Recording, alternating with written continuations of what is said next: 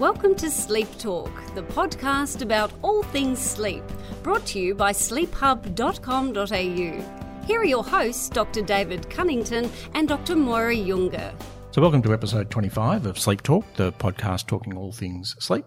So welcome, Moira. Welcome, Dave. How are you? Pretty good. So this month we're going to talk about jet lag. So this episode's going up in December, and we often take holidays or people travel, at least in Australia. It's not uncommon for people to travel internationally over the Christmas break. So we thought a timely time to do this sort of episode about travel. As you'll hear, a couple of good interviews, and we'll try and get into what is jet lag and what can be done about it.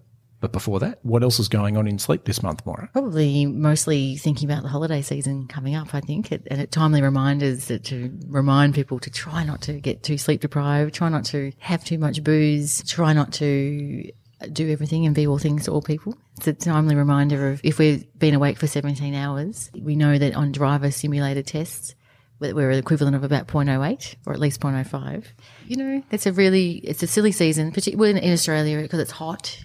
And it's the start of our big break, so people are it's the end of the year. You know, and it's a nice social time. Yeah. And it is a time when we're pretty strung out trying to get to the end of the year. So we just got to make sure we avoid that combination of being too sleep deprived and alcohol. It can be a dangerous combination. Yeah. So it's a great opportunity for people are having a bit of a break just to start practicing being a bit more still, start practicing the art of napping, all those sorts of things. Yeah, no, I get guilty of it. I'm doing it at the minute, sitting, twitching, jiggling, all that You don't type of like thing. sitting still? You're a bit of a pocket rocket? Yeah. Burning around all the time? Yeah, in general. So it is a nice time of the year for a bit of forced downtime to try and reconnect with the skill of doing nothing. You know, sit by the pool, chill, read a book, you know, that type of thing. Yeah. Is there anything particularly been going on with you in the sleep world, all your media things? And as always, a few bits and pieces. Yeah. It's interesting, though, often the media things we're involved with, we think it's a really good story, and then you see it come up on the website and the heading is just some sort of disappointing heading that's just trying to get a click, and it's like, I missed the opportunity really to tell a good positive health message there, and it's been just that bit distorted. So it's a tricky beast trying to work with the media and get positive messages out all the time. Because because the journalist has probably in good faith kept the story, but the editor or someone outside of their control has done the heading or done the clickbait. I know that's disappointing, but it's really important though, isn't it? You got to just keep doing the messaging. Yeah, absolutely, because we do want to make sure that there are good messages about sleep, not catastrophic, frightening messages about sleep. It's got to be a nuanced and well-informed message. Because my recent request was about, they wanted a sleep expert to talk about magnets and sleep, but that's all I knew. And all I knew is that I hadn't heard of that. I hadn't heard of any clinical trials or any sort of real evidence to say that was something that would be good. And did a bit of reading and asked a few colleagues, including yourself. But the thing is about that interview, I said, look, I don't know anything about that, but very happy to talk still to the journalists because it's probably more important just to talk about that. That there is no evidence. So why is it? Where'd you get your information from? Or what? Let's talk about it. I don't think it ended up going anywhere because I probably was a bit of a killjoy. So I hadn't heard because it was apparently. Still don't know if there's any evidence, but apparently it was a good evidence somewhere. It was someone from California. So I shouldn't be disparaging but I don't think there was like a randomised clinical trial, something that I would consider level 1 evidence that wearing magnets around your neck is something that would be useful, helpful as a treatment for sleep apnea. So, but all I could say, report back to say, look, I'm not a sleep physician. I don't know about respiratory things, but I do go to all the conferences and have done for many years and consult, work closely with sleep physicians. And it's not a treatment that is being prescribed in Australia, at least in the medical profession. Oh, well, we'll have to look into it. Yeah. But it might make sense if they've implanted some piece of metal in the upper airway and then you use a magnet that's going to pull that forward. Yeah, so maybe it is that. But just putting a magnet on the skin. Yeah, it sounds like the sort of thing you buy over the counter from somewhere. Yeah, which comes back to, But anyway, let's get on with the episode. Yeah, so just to encourage people, because New Year's is coming up, check out one of our previous episodes, episode 14, which was a new start. We did that last January as a sort of a New Year's episode for people making New Year's resolutions.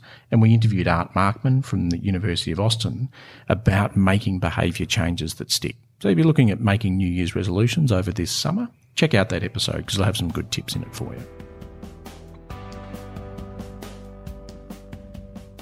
So the theme for this month's podcast is jet lag. And jet lag is something many of us experience when we travel across time zones. And it's a particular issue for those who travel for business, short turnaround times, expectations of really being on your game when you're on the ground. But it's also an issue for people we see as patients. You've got a pre-existing sleep disorder, already feeling a bit tired, and so going to be much more vulnerable to those changes in time zones or changes in sleep that can occur with jet lag. And there is some work showing that some people just genetically do well in terms of coping with jet lag and some people don't. And they're often the same type of people who do well with shift work and don't do well with shift work. And so if you've got a colleague that says jet lag, yeah, whatever, I just get over it, sure. They may just be lucky with the genes. Yeah. That doesn't mean it's not a problem for you. Exactly. So why do we actually get jet lag? So we're biological beings, and essentially we're biologically designed to have an intrinsic rhythm that gets not exactly 24 hours long, but that gets resynchronized to a 24-hour cycle every single day by the inputs of light and dark in the environment around us. So that if we're living in a natural environment and are exposed to the sun coming up at the similar time each day and going down at the similar time each day, then our body just regulates all its internal processes around that timing using those cues. So you can imagine if that's the biology, and then all of a sudden you take that biological being and you flip everything. You deposit them on the other side of the world, 10 hours time difference, which is the same as travelling from Melbourne to London or Melbourne to New York. It's really going to feel like things are all out of whack because the body's going to be thinking, right, at this sort of time I'm going to start to increase the metabolism because we're going to be waking up soon and I'm going to be ready for food because breakfast is coming. But in actual fact, in your new destination, the sun's gone down and you're just about to lie down and try to sleep. And so it feels like things are all wrong. And in a non-specific way, people just feel not right. And it's not as if we can just quickly change from one time zone to another. As a rough rule of thumb, we can travel 2 hours to the west or 2 hours later per 24 hours, or an hour to the east or 1 hour earlier per 24 hours. So take that as a rough rule of thumb. So 5 days to travel westwards to London, 10 days to travel eastwards to New York from East Coast Australia. 5 days to adjust, you mean? Yeah. You can about double the rate of that adjustment by putting in place some strategies such as managing light and managing sleep scheduling and meals that we'll talk about, but it's still going to take you some time to adjust to things. So what should people do? It's tricky, and the same strategy is not going to help everybody. But some of the things to include is pre-planning, and I'll come back to this, but I'm really a big fan of if you choose the right flights and the timing of the flights so that they fit your sleep pattern and where you're trying to get to in terms of your destination, that's half the battle. Whereas if you choose the wrong flights, it just becomes a mess. After that, you're really just chasing your tail. Another thing to think about is, recognizing that we can only shift a certain amount of hours per 24 hours. We've got a lot of time zones to shift, beginning to shift before you travel. It's also helpful just to understand the time at your destination compared to the time of your normal home environment so that you can get your head around what's the light like and what time of the day and night it is, where you're going, because that's important in trying to understand where you're trying to get to. So how about we hear from some people who work on trying to reduce jet lag to get some more background, and then we'll try and put it all together.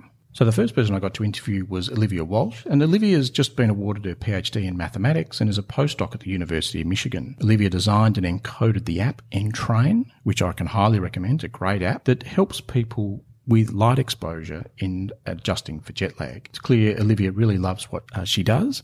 And I could have just talked to her for hours because she's just fascinating, taking a really mathematical approach to what is a biological problem, and there's really nice insights. More cross-fertilisation. So thanks for helping us out, Olivia, with this part of our podcast. Okay, great. So when you're trying to model the circadian rhythm, what are some of the assumptions you've got to make in developing a mathematical model of the circadian rhythm? Well, you have to first consider what clock you're going to model.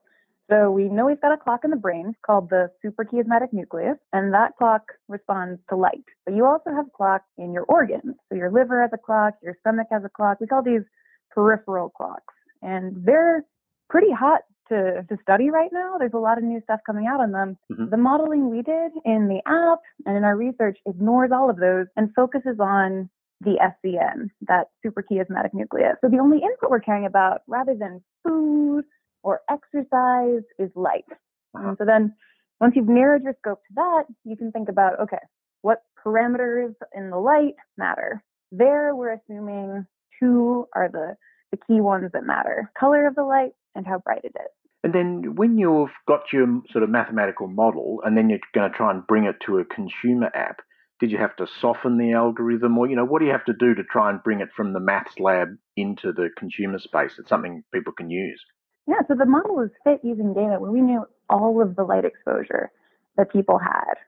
So somebody comes into the lab, they spend 2 weeks or more cut off from anything that could tell them what time it is. Their light exposure is carefully monitored, and that's used to figure out how their clock shifts. In the real world, you can't track people's light that way. And so we had to adapt the model and adapt how we process the inputs to guess what people's light exposure is. It's imperfect. The original version of Entrain had only self-reported light. Now we do something with your motion and your health data if you give us access to that. I also have versions of the app that use GPS. But the biggest constraint from going from MATLAB on my computer into the real world is if I'm doing a research application of the model, I know so much more about the inputs than I do in the real world. So talk me through what happens. I'm travelling from Michigan, where you are, to East Coast Australia, where I am. In a week's time, I've got my Entrain app downloaded and I'm going to try and minimise jet lag. What's it going to tell me to do? So the way to think about it, it's almost like GPS for your body's clock. And it's going to give you GPS-style instructions for how to shift your clock from your current time zone to the new one in Michigan, where you don't want to visit. It's very cold. So you should pick a different place, first of all. But you will go into the app, click schedule a new trip, and it will pop up with a window that says, okay, where do you want to go to? What's your new time zone? And then you'll also pick what time you want to start adjusting. That's kind of like entering into GPS your destination and when you want to leave. Thing to know is if you're crossing a lot of time zones, it can be really hard to start following the schedule while you're still in your current time zone. So you might want to wait until you get to the new time zone before you start adjusting. There's a lot more we could do with the model, and that's what actually I work on right now in my day-to-day, to kind of, just like GPS, where if you don't want to take highways, can choose roads that take you only on back roads or where there's less traffic, even if it takes you a little longer. And so with these alternate routes, you could figure out, okay, I want to get to Michigan. I want to start adjusting ahead of time, maybe a few days before I leave, but I also don't want the instructions to tell me to get light at 2 a.m. until 11 the next day. And so this kind of softer version of the schedule is something that we're working on right now, but isn't in the current version. Yeah, I really like that. Sort of recognising there's the sort of perfect lab way of doing it, but maybe impractical in the real world. So you can choose a little more realistic, but maybe not quite as perfect way of doing things. Exactly. It's just another math problem. And that's what I really like about this. As you work with it and you're like, oh, I like this, but I don't like that. The answer to the things you don't like is almost always, well, just do more math. So the Entrain app's been out for around 3 years now, and you get some data back from it. So what have your team learnt from the app? The very first thing we did was look at the demographic information of people who chose to submit their data back.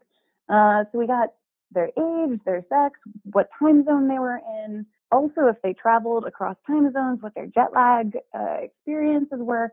And we published one paper about this in 2016, just the demographic results initially. And so some of the things we noticed there, as you get older, sleep habits tend to homogenize. You see a much higher standard deviation among young people in how they sleep, and that goes down in basically a straight line as they get older. Something that people have noticed experimentally is that older people have a harder time falling asleep at certain circadian phases. So they can't fall and stay asleep in as wide a window of time as young people can. If you're young, you can fall asleep at 8 and stay asleep, you can fall asleep at 11 and stay asleep. But as you get older, that gets harder to do. And people think this is because of the circadian clock being different in young people and old people. And in our data set, if you look at what the model predicts the older individuals' circadian clock should be doing and their sleep diaries, we see that too. So basically we see in the wild this trend where older people have a harder time falling and staying asleep at certain circadian phases. Did you get any idea about how the circadian rhythm responds to the instructions from the app? So the tricky thing is when we try and estimate people's circadian phase, we're taking their lighting information and we're pumping it through our model. And so I have to be careful to not like introduce a tautology here where we're like, the model supports the model. We do see a lot of things that are suggestive though. So if you take the model and you make up fake data, you fake lighting data and you say, okay, imagine there's brighter light over the course of the day, and you pump that into a sleep model and you predict how people are sleeping, you see that people who get brighter light are expected to sleep more and go to bed earlier. And then if we turn to our data set and we use actual real data now, pump that through the model, we see the same thing. We see people who have brighter light overall over the course of the day, sleeping longer and going to bed earlier. And so like that's one way we're looking at people's circadian rhythms, always keeping in mind we have to filter the raw light data through the model in order to say, this is what that person's predicted internal time is. I think another thing we really see is that a lot of people's circadian clocks, again using the model, but from their actual light data, are pretty messed up. So you can see people as they cross time zones who get completely wacky light schedules, and that really disrupts their circadian clocks. And the next step is to look at how that disruption impacts performance, impacts mood, all these different things. And that's one of the projects we're working on right now, is connecting that circadian disruption to these other quantities. That's really interesting. And you've talked a bit about jet lag, and really that's what Entrain is for. But what about other applications, like for people who do rotating shifts or shift work? I mean, if you're a shift worker, you're basically jet lagged all the time, which sucks. People who are shift workers, they're more likely to have problems with diabetes and obesity and depression. And then in the long term, they're more likely to have cancer. So I think something like this absolutely could be used to help shift workers. It becomes this matter of, again, changing up the math problem a little to address a new problem. But it's something I think that could really easily be done and needs to be done, especially since something like 10% of the workforce, maybe more, is working nights right now. And that's only one application of just knowing your internal time. And this is what gets me really excited. If you want to measure somebody's circadian time experimentally, the state of the art is to have them spit into a tube for like 7 hours in dim light, and it's so boring and it takes so long, and you don't even get the results immediately because you have to take the saliva samples and send them to a lab and then get it back, and you're like, okay, 2 weeks ago, here's what time your body thought it was.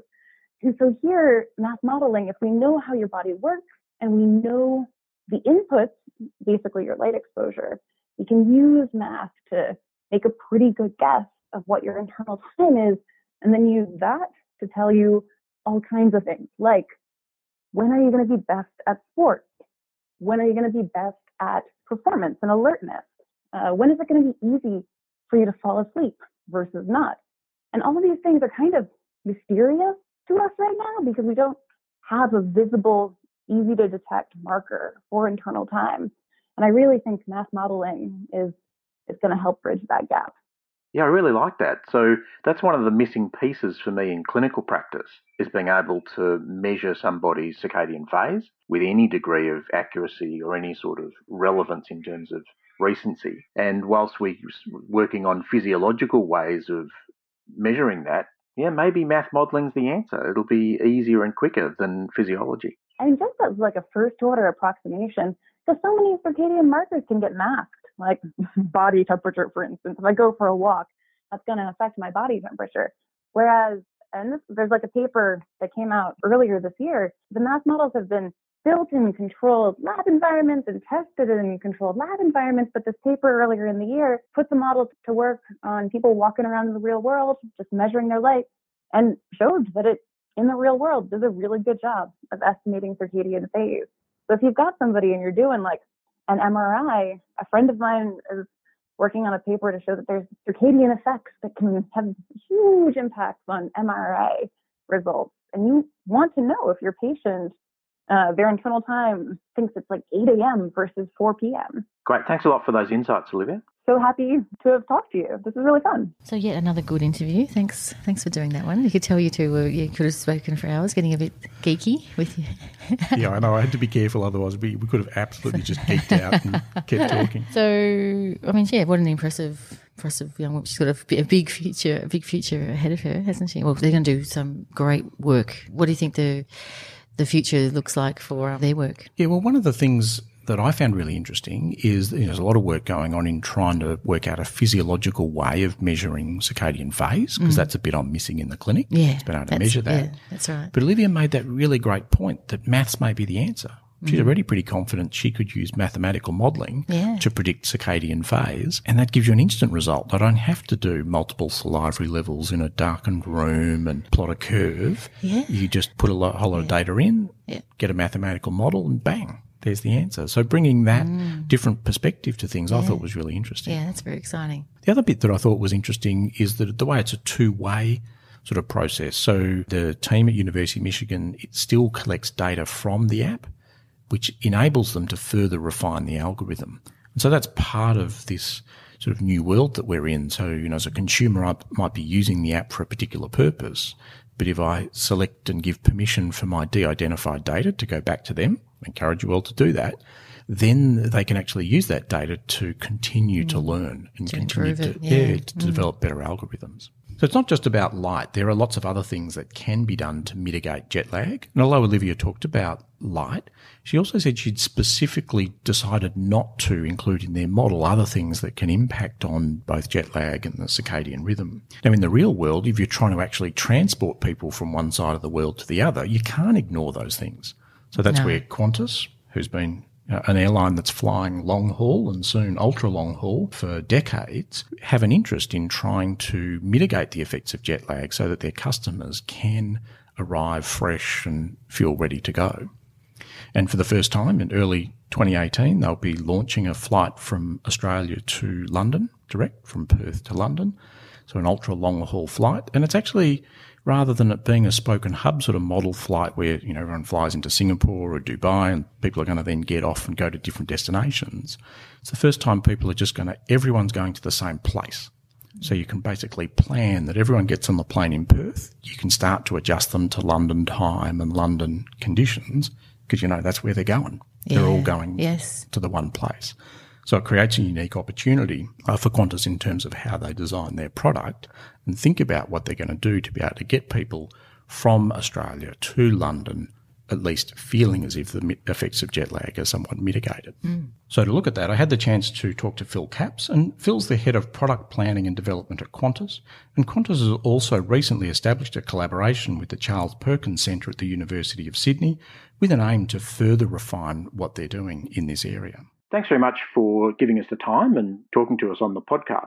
That's a pleasure. Happy to be part of it. So Qantas has long been a pioneer of long-haul flight and had to be at the forefront of managing jet lag for passengers. What are you hoping to achieve with the collaboration? So far for us, the product and service design that's gone into the 787 and the product and the experience that sits around that draws from existing science that is either from sleep science, from nutrition and dietetics, from biomedical engineering, from complex data analysis. And that's really set up a really strong foundation for us. Moving forward, Qantas will actually be becoming a research node of the Charles Perkins Centre. So what that means is that we will become a platform working in partnership with some of our customers who will self-nominate to create new research. So this is stuff that's never been really looked at before in terms of the effects of travel on the human body. That's great for us because it means we'll be at the forefront of designing product and service that continues to improve the experience of customers, whether that's health, well-being, time zone shift. And again, it continues to make sure that we continue innovating and staying ahead of what the competition is doing, but more importantly, designing stuff, if we're going to be focusing on long haul, that really resonates with customers. And there are 4 different themes, I suppose, of research that we'll be focusing on. One is state of mind, because we think avoiding stress and delivering a seamless, more controlled experience is of real benefit to customers. The second domain of research will be around cardiometabolic state. So this is more, I guess, the physical aspects of travel on the human body. The third domain will be on sleep and physical activity, when and where and how to sleep, and then during the whole travel experience, not just the flight, how you might want to engage in some sort of physical activity. And the fourth is how to maximize the performance of the immune function during the whole process of travel. So those are new domains. There is not existing research that any of us can utilize from around the world. So Qantas is partnering with the Charles Perkins Centre to be at the forefront of that sort of analysis in the future.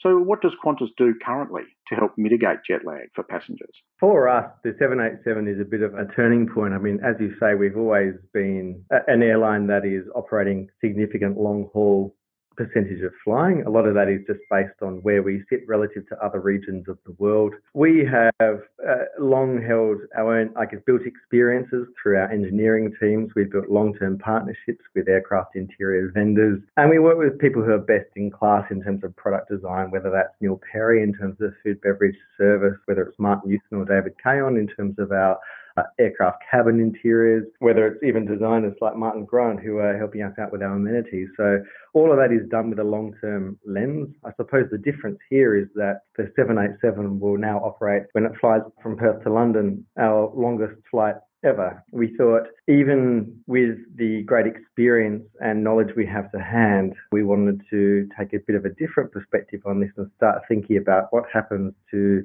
things like the human metabolism, sleep, exercise, state of mind when you start to push flights beyond somewhere around an 18-hour duration. And that's when we wanted to expand on our current portfolio, I suppose, of expertise and partnerships and reach out to the Charles Perkins Centre at City University. Yeah, and in the future, you're planning to do even longer flights, I understand, with Project Sunrise, and hoping to fly direct East Coast between Australia and New York and Australia and London. Yeah, that's right. I think we've got some aspirations to be able to operate point to point in a much more non-stop fashion. We think that will be really attractive to our customers because that should cut off time from the total journey. But in doing that, we want to make sure then we're increasingly aware of what happens when you take a circadian rhythm to sort of 23, 24 hours in duration, when you start thinking of the time at which you might leave a hotel or work and the time at which you might get to a hotel or home at the other side of the journey. At the moment, in terms of what Qantas does with flights, is managing light exposure during flight part of the current customer program? It is to a large degree. Again, because of where we are, a lot of our long-haul flying has quite a significant percentage of that duration at night. So, that plays then into everything from how we design cabin lighting, how we design in-flight entertainment interfaces, but then also what degree traditionally you would keep window shades closed and when you would serve customers. So all of that plays into the current service quite significantly. Again, as we start to transition into the ultra long haul flying with the 787, we've changed that significantly again with the Charles Perkins influence. Yeah, and I really like your point about it's not just about the sleep, and there are lots of other components to the passenger experience that are going to make people arrive fresher and better rested. Yeah, absolutely. Again, we think in a normal human day when you're not travelling, there are a whole lot of experiences that you would do. You would sleep, you would be awake, you'd probably do some work, you'd have leisure time, you'd have relaxation time, you might have some social time. We wanted to make sure that we were taking into account all of those different experiences within the day, even when they were executed in the context of an aircraft flight. What we didn't want to do with the 787 is just take the service and product sequence that we would do, say, on a Sydney-Los Angeles flight, and then just stretch that out and put more white space between the service interactions. We wanted to really design it from the ground up with some really good expertise that takes into account, what is the cycle of metabolism throughout a human day. Foods that help to promote some of the natural hormones in your body that would promote sleep. Similarly, what sort of foods help you to be more wakeful? And beyond food and beverage and service, what light frequencies help to promote sleep or avoid wakefulness? How might we influence even things like cabin temperature to help in a natural way, at the very least, make people feel no worse, but certainly at our best use science to help customers feel as best they can and adjust to new time zones as much as we can influence. So all of that has gone into the design of the 787 long-haul experience. Yeah, so just talk me through the practical aspects of that. What in a realistic sense is different between a Sydney to Los Angeles and then a proposed Perth to London flight as the passenger? So a lot of the elements will be absolutely comparable. It's more just, I guess, an editing or an evolution of what we would do there. So, for example, we will be leaving Perth on the way out to London after 7 p.m. at night. Traditionally, any airline at that sort of time would go straight into a dinner service after takeoff. What we want to do is let customers know that whilst it might be 7 p.m. in Perth, it's probably mid to late morning in London. To help customers adjust from a time zone perspective, we want to offer the choice to dine slightly later after departure from Perth by delaying the meal service and then by slightly delaying the commencement of sleep. We even start to shift then those day and sleep patterns of a customer to something that is more reflective of what would be in London at that time. So it's about changing some of the sequences, retiming some of the service sequences, providing choice for customers, which is really important for us. And then very importantly, as well as also communicating to customers to let them know why we're doing what we're doing. So that's one of the elements there. Again, that's probably some of the softer elements of the service experience, the intangible elements. From a more physical perspective, one of the sleep physicians who is on the cohort at Sydney University working with us has worked with our principal product designer, David Kayon, the Qantas team, and also Boeing to design and develop all of the lighting sequences that are going on board the 787. It's not dissimilar to on smartphones now when you can have a nighttime setting which is showing you a more warm light versus in the morning where you see more cool light. We've applied that with some of the expertise from Sydney University into the lighting design on board. So at night we will be avoiding some of those cooler tones in lights and warming that up. And in the daytime when it's best to get customers energized and awake, we're changing some of those. So all of that is actually, when you have a look at it as a customer, looks like much more of a natural lighting scenario. What's exciting for us is this is the first time with an aircraft manufacturer like Boeing that we've had the opportunity to be so prescriptive in the lux of the light and the temperature of the light, that the wavelength of the light that we're exposing customers to. So those are two very small examples of what we've done to influence. I mean,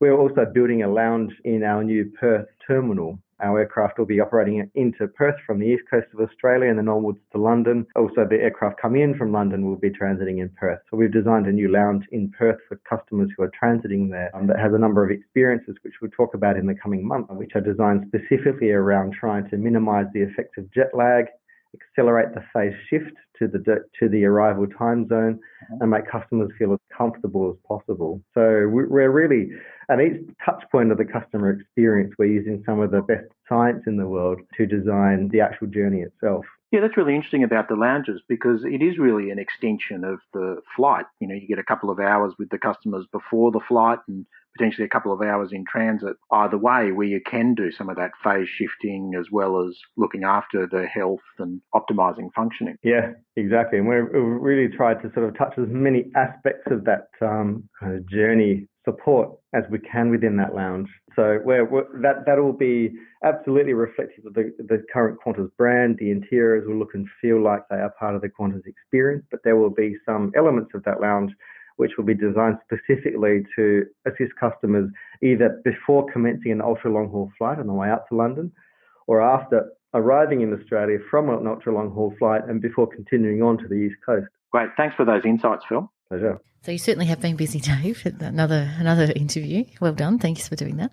Absolutely fascinating, don't you think? That where our international travel, just for the person who's not in the pointy end, just the general person travelling, there's a lot more options for a much more comfortable arrival coming up. Yeah, and it was a bit insight for me into thinking about the other non-sleep aspects, you know, state of mind, nutrition, movement, and thinking about how you put all that together. So there is actually a lot of pre-planning and thought that goes into those aspects. So really nice insights from Phil about that. Hopefully, all the airlines should be probably scrambling to try to have, because the end product being the passenger being happier and arriving ready to work or to go to the wedding or to be in a good state for whatever they're travelling for. I think it's really exciting. Yeah, and while some of the new planes have technologies that can mitigate some of the effects of tiredness with travelling, like pressurisation and lighting systems, it's how you use them. You know, I travelled between Melbourne and Delhi a couple of years ago on a brand new 787 Dreamliner on a daytime 12-hour flight. As soon as the flight took off, blinds went down. darkness, when really the message from the staff was, don't talk to us, just sleep. Don't come near us. Don't come near us. And then just before we landed in Delhi at 6 o'clock at night, Delhi time, the blinds came up. And it was just completely the wrong sort of circadian messaging, and very clearly about, you're on the plane, sleep, shut up, don't bother us. Food? Yeah, a little bit right at the start and a bit right at the end. But having now heard from both Phil and Olivia about the work that they're doing, wouldn't that be a great collaboration? You get the team from University of Michigan and Olivia and the work that they're doing about shifting and light exposure before you travel. Yes. Put that as the back end for something that Qantas can offer their passengers. So you book your flight, and then Qantas already has the flight details. You don't even have to enter it. And then it starts to prompt you a few days out about shifting, and that could fit with the rest of Qantas's product offering about the lounge and the flight. Yes. So get together, guys. Yes. Get in touch with me. Introduce them. Absolutely. I'll put you guys in touch. Let's pull it all together then. We've had some amazing array of information. What are the absolute summary take-home basics of all that information? I come back to the planning and choosing the right flight, because I think if you do get that right, it is going a long way to managing jet lag. And so it's looking at the timing of flights, so trying to work out what sort of flights are going to fit with your internal body clock. I'm more an early morning person, so something that leaves in the evening is going to suit me better than something that leaves at midnight. I'll sort of struggle to stay up to that sort of time. Yeah. So picking a flight that's going to suit, where you can look at it and go, yeah, that would be a good leg where I could sleep and it's going to help me arrive at my destination at a reasonable time. There is a bit of scope in trying to choose the right plane, because modern planes do allow people to arrive a bit more refreshed because of the lighting systems and pressurisation. And with what we've heard from Qantas, yeah, definitely I do think there's something about choosing the right airline, because an airline that really has that sort of customer experience in mind is probably going to have you arriving fresher than a different airline. I really like the idea as well of beginning to shift before you travel. So particularly if you're trying to cross many, many time zones, not trying to do it all in 24 hours, because you can't. Yeah. Recognising that maybe I'll start to shift a day or two before I go, and using an app like the Entrain app will talk you through how to do that in terms of managing light exposure. And the next thing is having a plan or understanding about the light and timing, as I talked about. And the Entrain app will also help you with that, because if you put in your destination, it'll start to be telling you what time it's light where you're going, and therefore what time you should start to be getting light in terms of shifting to that time. And then to help put all those things into place through the flight, I really like having some tools. And the tools I like are eye shades, so you can block out the light. If the airline doesn't get it right and the lights are on when you need them to be off, you can control the light. Yep. Do your own, so BYO sort of light control. Yeah. Something to control noise, so earplugs or noise-cancelling headphones. So again, if the plane's noisy and lots of noise around you, but it's your sort of quiet sleeping time, you can just be in your own little cocoon and have your own space. Yep. And then something that allows you to be aware of multiple time zones, so clock, smartphone, watch. Just something that even a few days out, you can set the time zone of where you're travelling to and the time zone of where you are, and you're really getting your head around what those two different times are. Now, there is sometimes a role for medication, and I rarely would use it actually, to be honest, but I'll talk about it just because people often ask me, they won't ask me about the planning and stuff. Yeah. I talk to groups of health professionals like, which drug should I take on the plane? Well, it's a quicker solution for time-poor people too, let's face it. Yeah. Because trying to entrain or shift a little bit, which I do recommend, but I do know that mad scramble before you get away, trying to wind up your either personal or work things just to cover yourself while you're gone. So it's a very, very busy time just before you travel. So one medication people could consider is melatonin. So melatonin is going to have the dual effects of being a mild sedative, but also assist with clock shifting. So think of it as a darkness signal.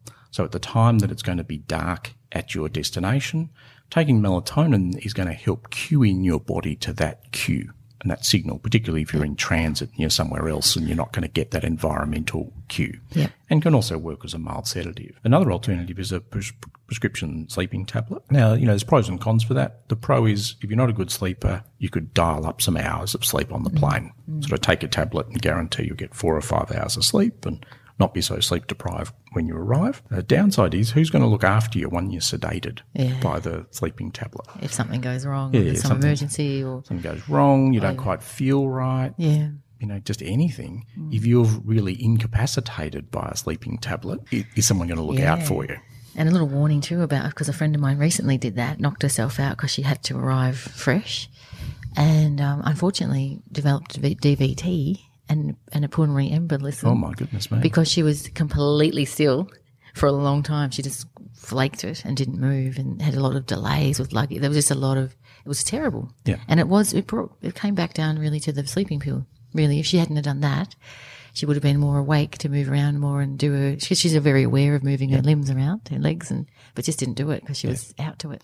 So I'm a bigger fan of, if you're not going to sleep well on the flight, just in some respects expect that and accept that, and then just plan when you arrive to catch up, have a nap, have some catch up sleep. Or if you do need to use a sleeping tablet, use it at your destination in the safety of your hotel rather than on the plane. Yeah.